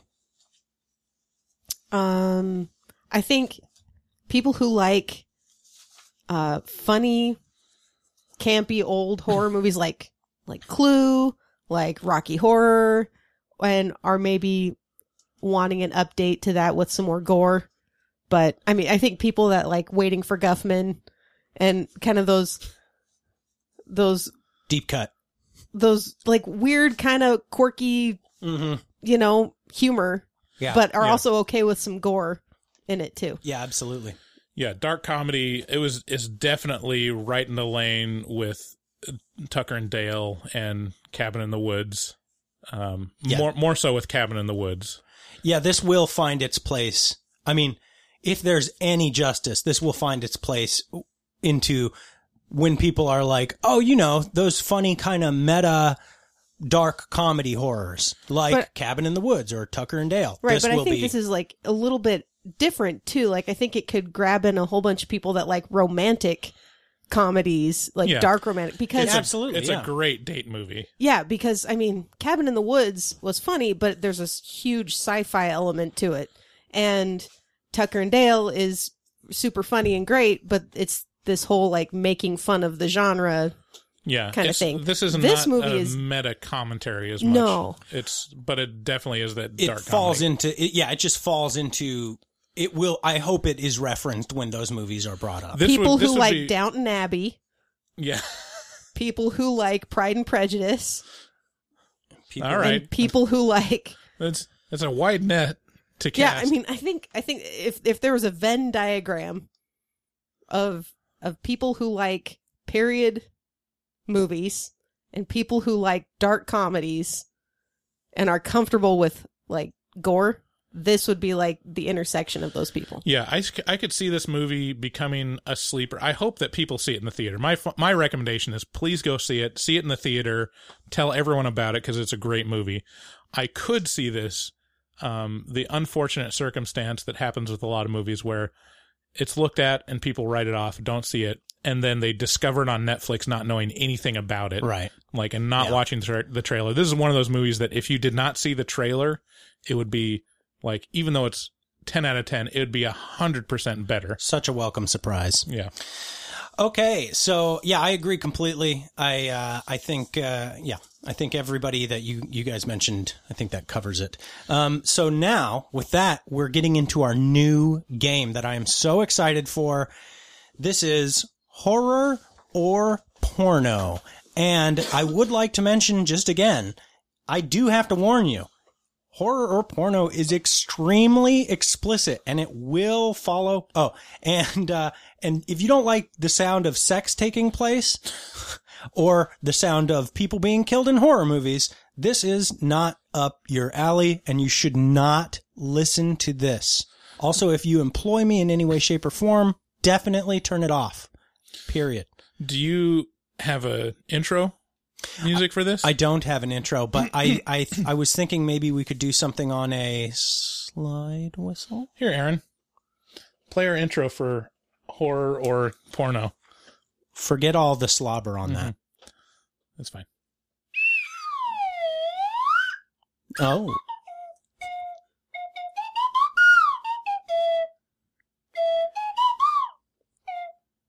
That gave me a tromboner. All right. Okay, so horror movie or porno. I'm going to play a clip, a sound bite, and you guys have to guess whether it is a horror movie, whether that clip is from a horror movie or a porno. Extra points if you guess which movie or porno it is from. Are you keeping track so we can... So it'll be me against Aaron, right? I think you should keep track. Okay, I'll keep track. I feel like I've already lost. What? Excuse me? What are you trying to say, lady? Okay, so how many clues are there? We got seven clips. 7 clips. Okay.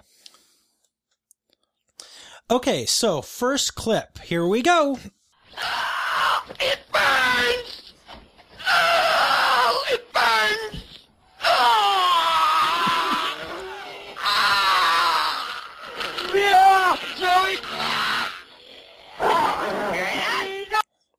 Okay, was that a horror movie or a porno?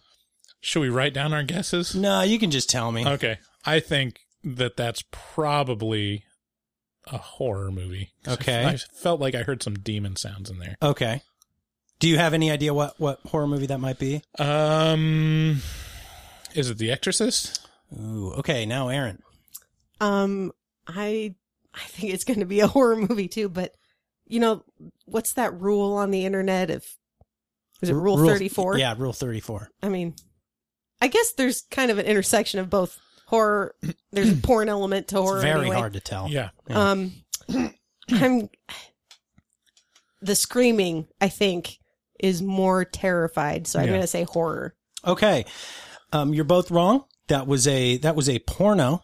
Oh. This is from a porno called Buffy the Vampire Layer. That's she was being burned.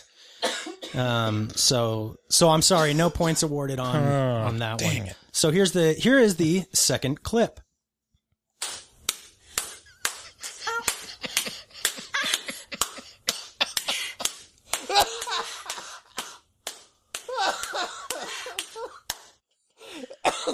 Oh. Is that a horror movie or a porno, Bryce? I think that's a porno. Oh, okay. And Aaron? I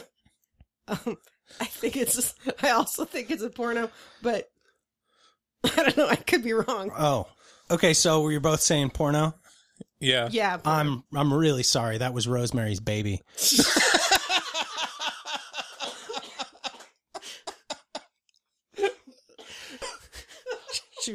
She's spanking that baby. Yeah, it wasn't being good. It was it's the devil's spawn. Okay, so no points so far in this game. So here we go. A third clip: horror movie or porno.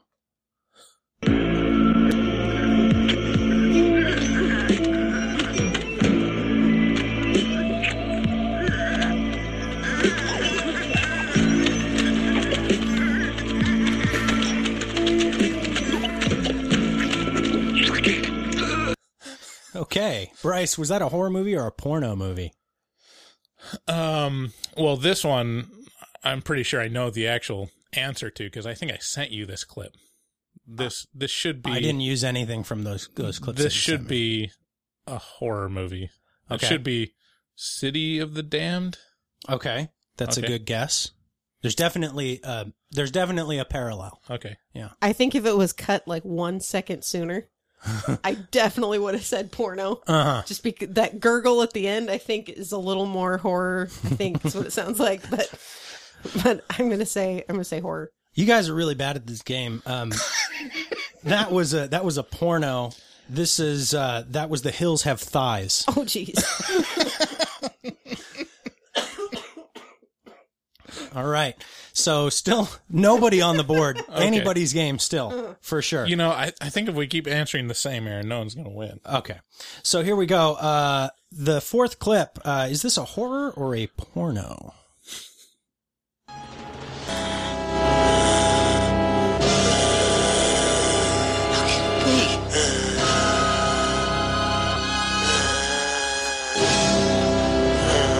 God, she's a boy.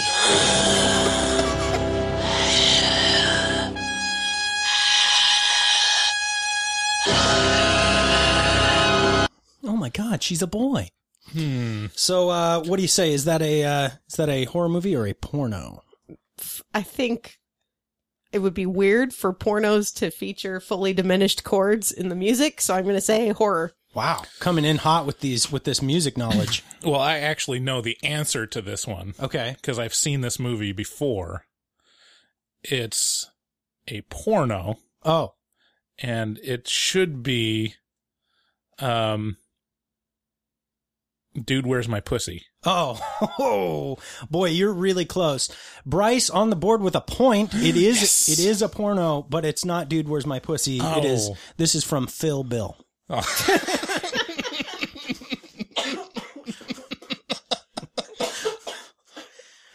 All right.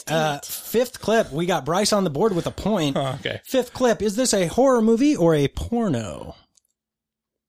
Oh, God! Oh, my God! Oh, yes! Fuck! Oh, my God!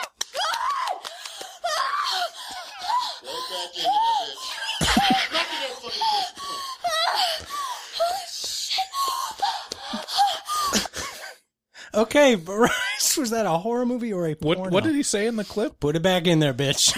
Jesus. Violence against women. Whoa, no. No, there's no violence.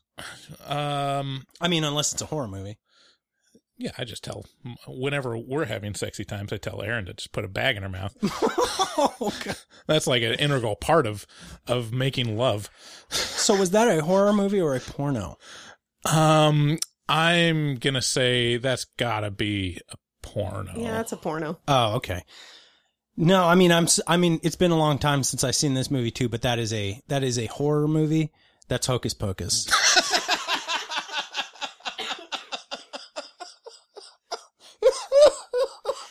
You guys are really bad at this. Oh, about time to show that one to the kids. I love this game. I love this. Okay, here we go. Sixth clip. We got Bryce on the board with 1 point. Is this a horror movie or a porno? Freeze! Just back it up against the wall. You heard him. Back it up. Don't make us put some pain on you. Pain? How dare you use that word?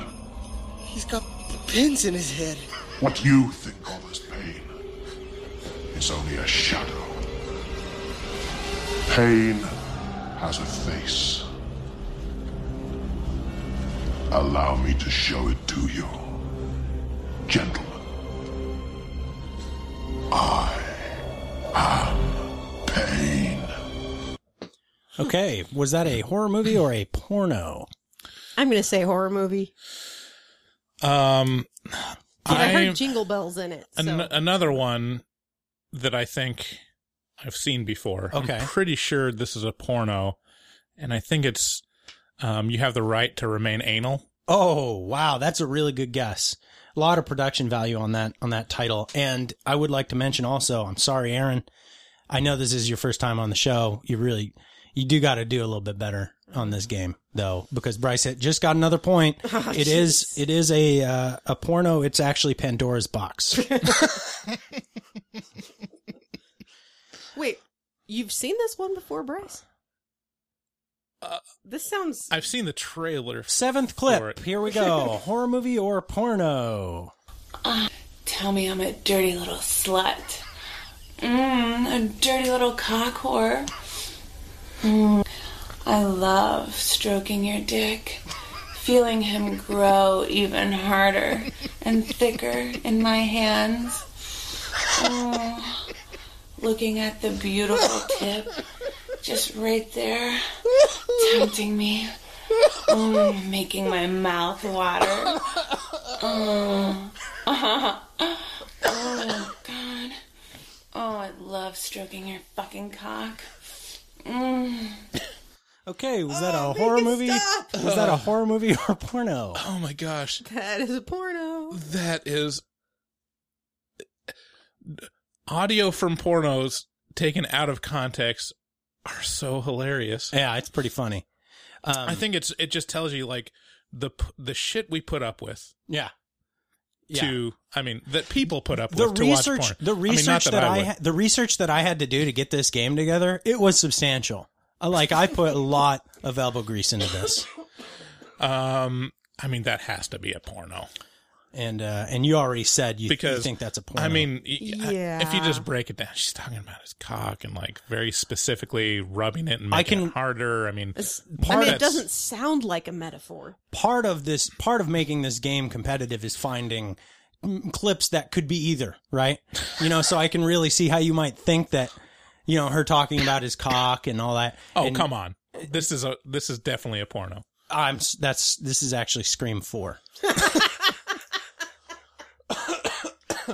So with that, I think. Oh, she was talking about, it was a meta commentary because Courtney Cox was in it. Right. No, that's absolutely, that's accurate. I didn't even think of that. Now, see, if you'd have guessed that before, you'd have gotten the extra point because you just, All right. Well, I still won. I got 2. Bryce comes out the winner. Congratulations. Hooray. Yay. Good job, Bryce. Oh my God. What a fun game that was. I really liked that one.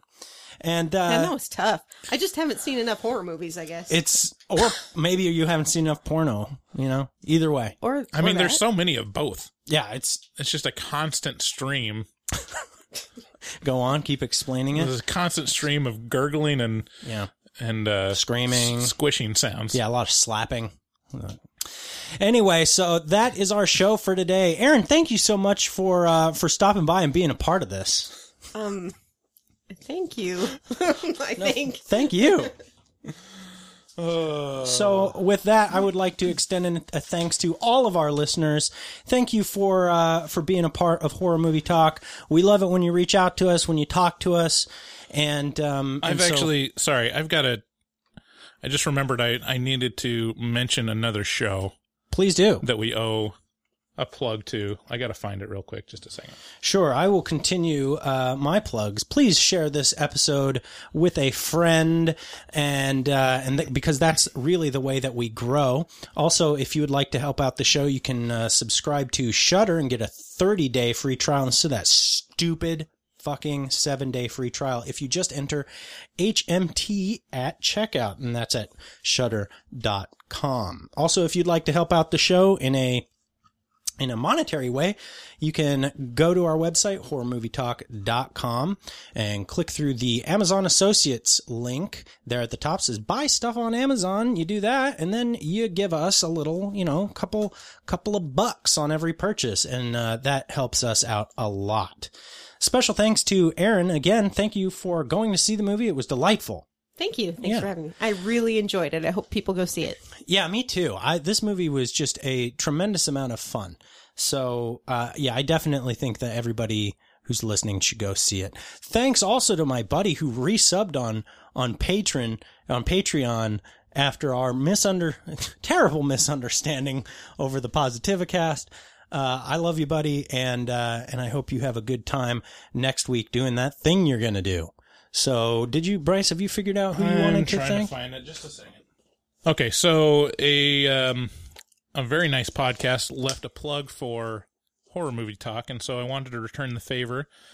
Please go listen to The Valero Verdict. Yeah. It's a podcast where they tackle everything from the latest trailers in Hollywood. They review movies of new or old and even dive into some NFL predictions.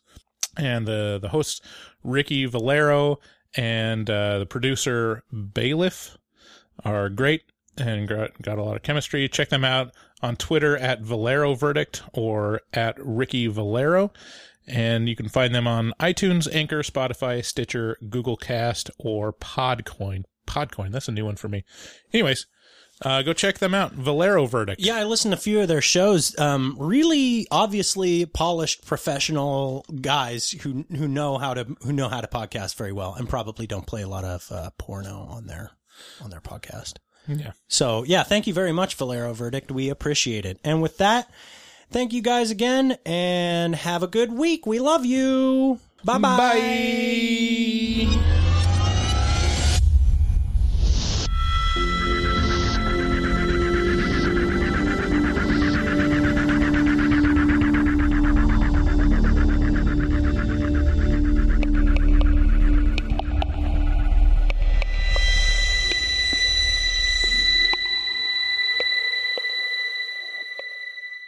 Ah, the French.